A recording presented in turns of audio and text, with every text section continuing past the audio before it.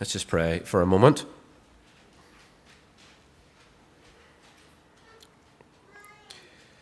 Father, we pray for that power to be at work among us. We pray that you would speak through your word tonight. In Jesus' name. Amen. Will I ever be good enough is our ultimate question. I don't know much about cricket, but I know a little. I know you have batsmen and bowlers. I know there are some people who are good at batting. And so when it's your turn to bat, you put them at what's called the top of the order. And so they go near the start and get some runs on the board and give you a chance, a fighting chance in the game. And then there are people who are good at bowling. And they're good at taking wickets. And that's important when it's your turn to bowl. But they are useless, some of them, at batting. And so you put them at the bottom of the order when it's your turn to bat. You don't expect much from them. They're called tail enders. You don't expect too many runs to come from their efforts at the end of the innings. And then there are some people in the middle. And what you want in the middle order is what's called an all-rounder. Someone who's pretty good at everything. Not brilliant, not rubbish, but somewhere in the middle. At both batting and bowling. Will I ever be good enough? According to our culture is the first question, will I ever be good enough? And it seems to me that this is a sort of complex that we have in the modern West today. We have to be all-rounders. We have to be good at everything, or even better than good. We have to have a well-paid job. A career is very important. We have to look good, so cosmetics are more expected than ever.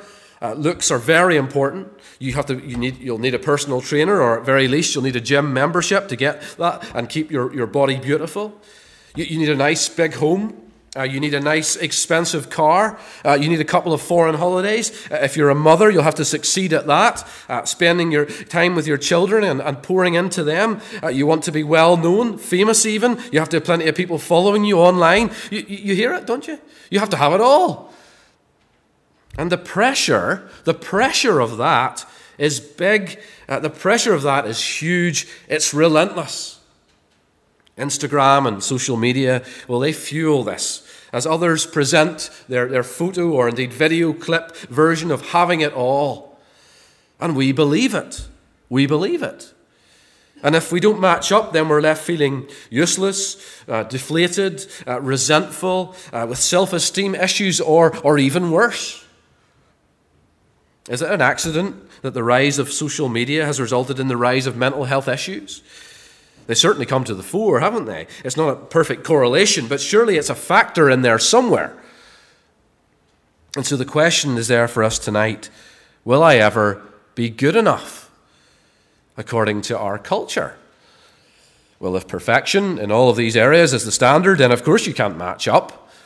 You can't be a super smart, super successful in your career, super beautiful, super mother or father with a great car and a wonderful home and super holidays. That level of all-rounder is just too much to expect. You might have one or two, you might have none. That level of attainment is just too much for anyone. And you need to temper your expectations, don't you? We all do. For the very nature of a scale is that there are things going on. There are people at the top of it, and there are people at the bottom of it. There have to be people in all of the positions for there to be a scale. And so we do well to temper our expectations. Not everyone can be at the top, in other words. Our outward presentation of ourselves are one thing. But what about things going on that we keep to ourselves? Will I ever be good enough? Perhaps you're listening to this and you have serious baggage that plays on your mind now and then. Maybe keeps you awake some nights. Maybe you've done some things that you really aren't proud of. That you haven't got where you are today with a straight bat, as it were. You have some skeletons in the closet that you would be mortified if anyone else found out about. Maybe you've a bad habit that you can't kick. Maybe it's illegal, but it's certainly shameful and you're hooked. What about according to the Bible? Will I ever be good enough? Well, perhaps you think that church, like other charities, if you want to use that general term, is to be a force for good in the community. And as such, you come here tonight expecting uplifting and positive messages, something to soothe your mind on the topic. And yes, let me start by saying that according to the Bible, God made us and he made us good. Genesis 1:27 says this, so God created man in his own image. In the image of God he created him, male and female he created them. Verse 31 says, and God saw everything that he had made, and behold, it was very good. God creates man in his own image. Again and again in the creation narrative, God says that the creation is good. And then after day 6, he indeed goes further and calls it very good. God made us and he made us very good. You're a very good creation. He dignifies us, God, by making us in his likeness, carrying his image. We are at the top, the peak of creation. So we're good enough, right? Psalm 139 says, for you formed my inward parts. You knitted me together in my mother's womb. I praise you, for I am fearfully and wonderfully made. Wonderful are your works. My soul knows it very well. I think we have it on the screen. God's saying that we're formed by him. We're fearfully and wonderfully made.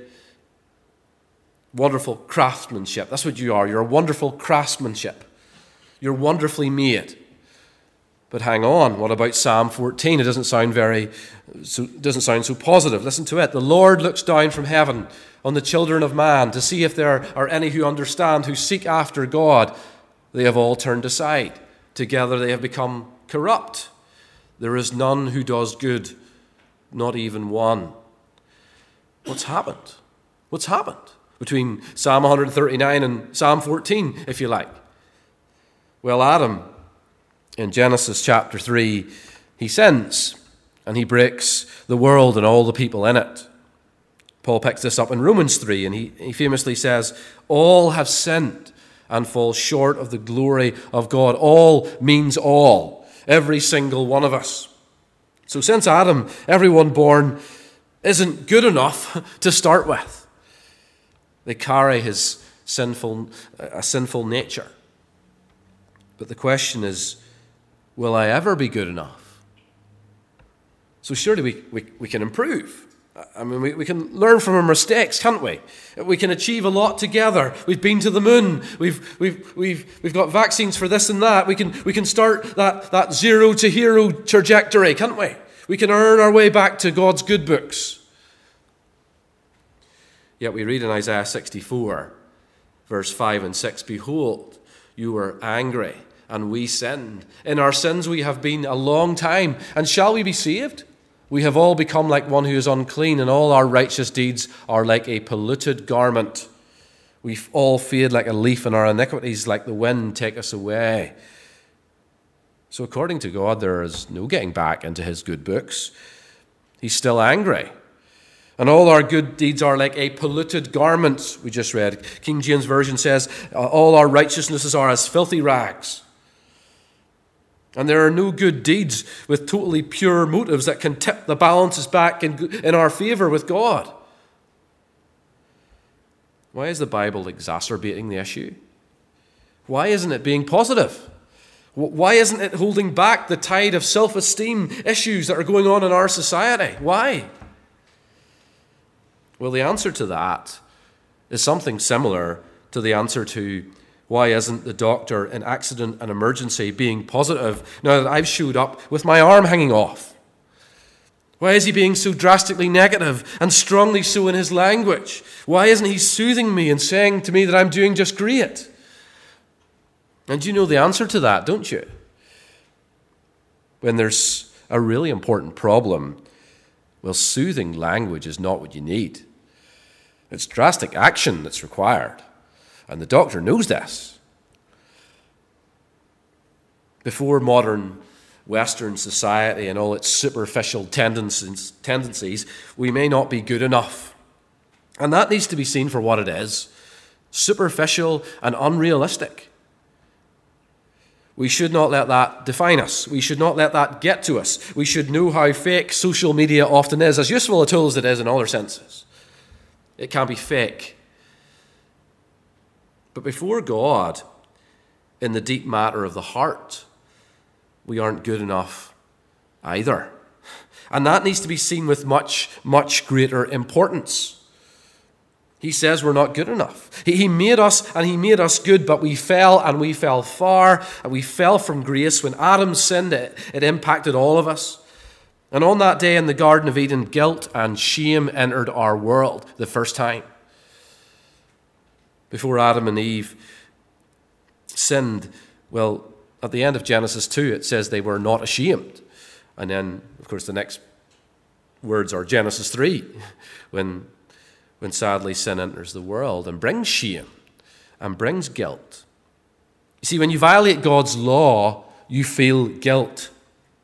We're wired, we were created to feel guilty because God made us this way. He made us in his image, and our conscience incriminates us. And that guilt emotion is quickly, nearly simultaneously joined by shame. They kind of go together. They're like twins. But is it right to feel guilt when it exists? Well, we were made for a relationship with our Creator. And that Creator, God, is holy and perfect, and the standard to be in a relationship with him, what we were made for, is perfect goodness too.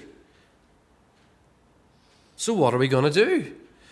How are we to deal with guilt and shame that results from it, and the inadequacy that the Bible seems to say is accurate? Well, the answer is given in the same verses that Paul outlined the problem. Romans 3:21 says, "But now apart from the law, the righteousness of God has been revealed, attested by the law and the prophets. The righteousness of God is through faith in Jesus Christ to all who believe." Apart from the law means we cannot earn goodness by keeping God's law. We cannot try very hard and have a really good stab at it, for God's standard is not 50% or 80%, it's 100%. It's perfection. And that's too much to ask for people who are broken, like us, with righteousnesses that are like soiled clothing, as we read. But goodness, or to use the word used here, righteousness, is actually available for us another way.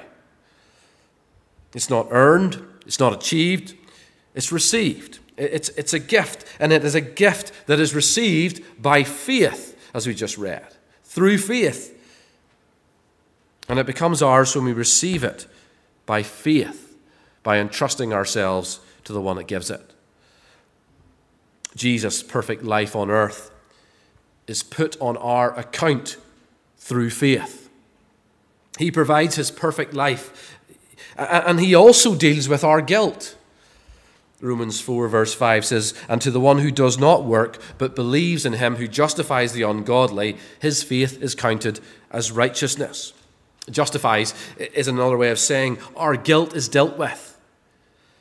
All our guilty verdicts are dealt with by Jesus. Jesus is the one who lives the perfect, law-keeping, guiltless life. And the one who deals with our guilt and sin is him. We find our perfection in the great all-rounder. Jesus does both.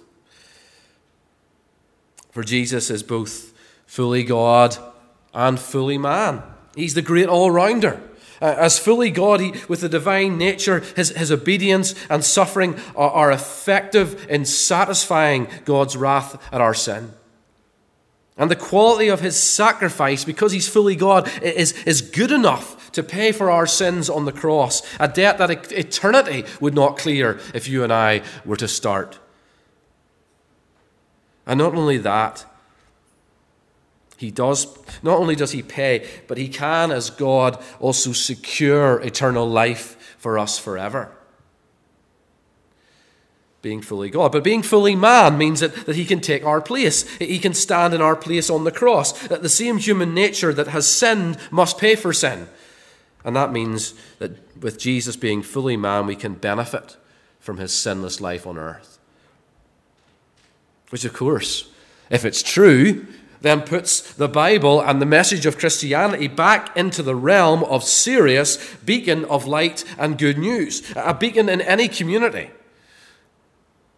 A haven for the guilty, if Jesus deals with guilt. A haven for the troubled, if Jesus deals with that. A haven for the lost, if Jesus finds the lost. A home for the ashamed and the broken, if that's what Jesus does. For, of course, you need to hear the extent of the bad news up in A&E before you could ever hear the Bible out on the good news. Isn't that right? For this reason, it is even good news if you feel that you are not good enough before God. As strange as that might sound to you, it's even good that you feel the weight and the guilt of your sins before him. That's something that Christians call conviction. The Bible calls it that. And that's necessary for you to find the Savior. That's necessary as a step on the road to find the Savior.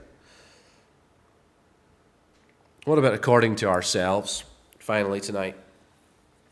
The news reporter, when they're putting a microphone in someone's face after an event, they don't say to the eyewitness anymore what happened. They say, how does it feel to have witnessed that? Yeah, you have a listen. That's what they ask them. They don't say, what happened, at this event that you've eyewitnessed? They say, how does it feel now that you have, now that you've witnessed that? But how do you feel as a Christian? You see, what can happen to Christians is that we can feel like we're not good enough. We can be still troubled and beset with guilt and shame as a Christian. Will I ever be good enough is a well-trodden path for many Christians. Because, of course, the devil can accuse us. Or, sadly, some who claim to be Christians can even be a hindrance. Because they can make it seem like they never sin, and maybe they keep a list of certain things that they would never do and things that they aren't susceptible to, and they don't do that, and that makes it seem that we are third-class Christians, but it's really just a smoke screen, because there are many other things where they feel, if only they'd admit to it. It's a little bit like social media, where the reality is different from what's presented. And that's sadly the impact that some professing Christians can have on others. But the Bible teaches us that for Christians, and this is important, our guilt, in its deepest sense, is dealt with entirely when we are made right with God by trusting in Jesus. It's dealt with entirely when we are made right with God through trusting in Jesus. That's what the Bible calls justification. It's a quick, decisive event that happens at conversion. But the process of applying the truth of the gospel to our lives and what the Bible calls sanctification, it is lifelong and slow and often messy, and we can seem to lose our way. Shame can haunt us long after we deal with our guilt even. But we should not give in to its game, because we need to confront both our guilt and shame with the gospel. The answer to your guilt and shame is the gospel of grace. Let's talk some facts, right? Christians are those who have been transformed. They have had their hearts renewed. Sin for a Christian no longer has dominion over them. That means you can say no. That means you can, with God's power coursing through your veins, resist, okay? For greater is he that is in you than he who is in the world. But you know what? We still give in. This gives the devil an opportunity, and he loves an opportunity. He loves his foot in the door, absolutely. An opportunity to accuse, to say to us, are you sure? Are you sure you're really a Christian after that? Are you sure you're good enough to call yourself one of them again? Guilt and shame are alive and well. It happens to Christians, even super-duper ones. Listen to the Apostle Paul, Romans 7. For I know that nothing good dwells in me, that is, in my flesh, for I have the desire to do what is right, but not the ability to carry it out. For I do not do the good I want, but the evil I do not want is what I keep on doing. Now, if I do what I do not want, it is no longer I who do it, but sin that dwells in me. He wants to do this thing, but this ends up happening, and he's struggling with a sinful nature. What about you? Can you relate to that? Ever feel like a third division Christian? Ever feel like an imposter in church? They're so much better at being a Christian than me. Still struggling with obedience. You see, this is the truth, isn't it? That Jesus, the all-rounder, can and does keep the commandments for you. He's good enough for you. And that's a reminder that Jesus is not just a one-time meeting. We need him every day as our lawkeeper. He's our righteousness. He's our good enough every single day. If you can't stop the feeling of guilt and shame, Jesus says, as amazing as this is, that you are free from guilt. You are free from the guilt of sin. That's all your sin. His word is good enough for you. Our feelings are a bit like a toddler. They can be good, they can be fun, but you never put one in charge. I'll say it again. Feelings are like a toddler. They can be good, they can be fun, but you never put one in charge. Isn't that right? Objective truth is the best thing for subjective feelings that you can't shift. That's important. In other words, what we believe should be informed by the Bible, not our feelings, perceptions, or experiences. Listen to Jesus telling us the objective, true for everyone, truth, right? And you who were dead in your trespasses and the uncircumcision of your flesh, God made alive together with him, having forgiven us all our trespasses by cancelling the record of debt that stood against us with its legal demands. This he set aside, nailing it to the cross. He disarmed the rulers and authorities and put them to open shame by triumphing over them in him. Do you hear the decisive language there? Cancelling the record of debt. That's your guilt. Gone. Guilty verdict, not for you. Do you see who the shame belongs to? It belongs to the enemy, the rulers and authorities who are in open shame that Jesus is triumphing over. Not to you. Not to you. Not for God's people.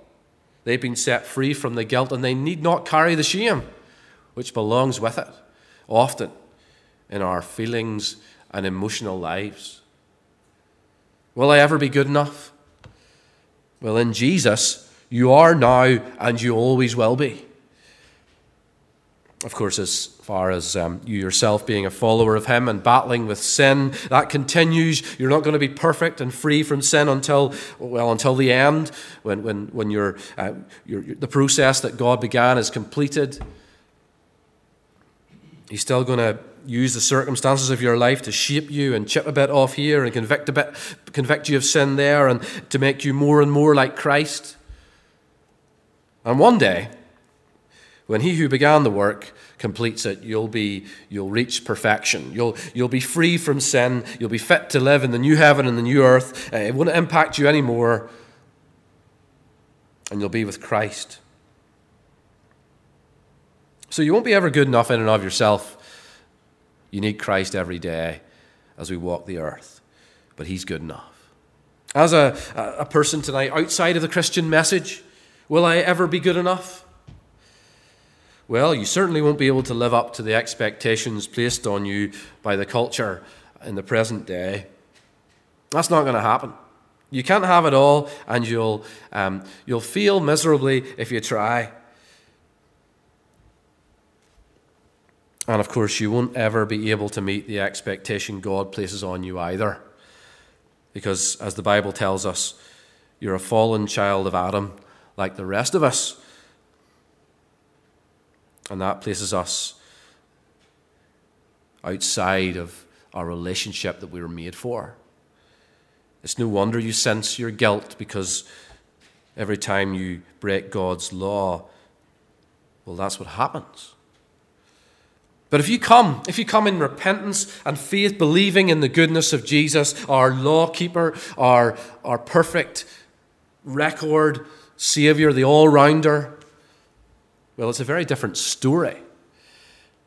Because in that, when you come and trust in him, his perfection is counted as yours.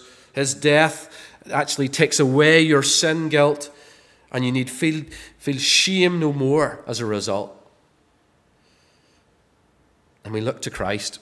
In fact, the answer for those who are outside of Christ is exactly the same as the answer for those who have already trusted in him. We look to Christ.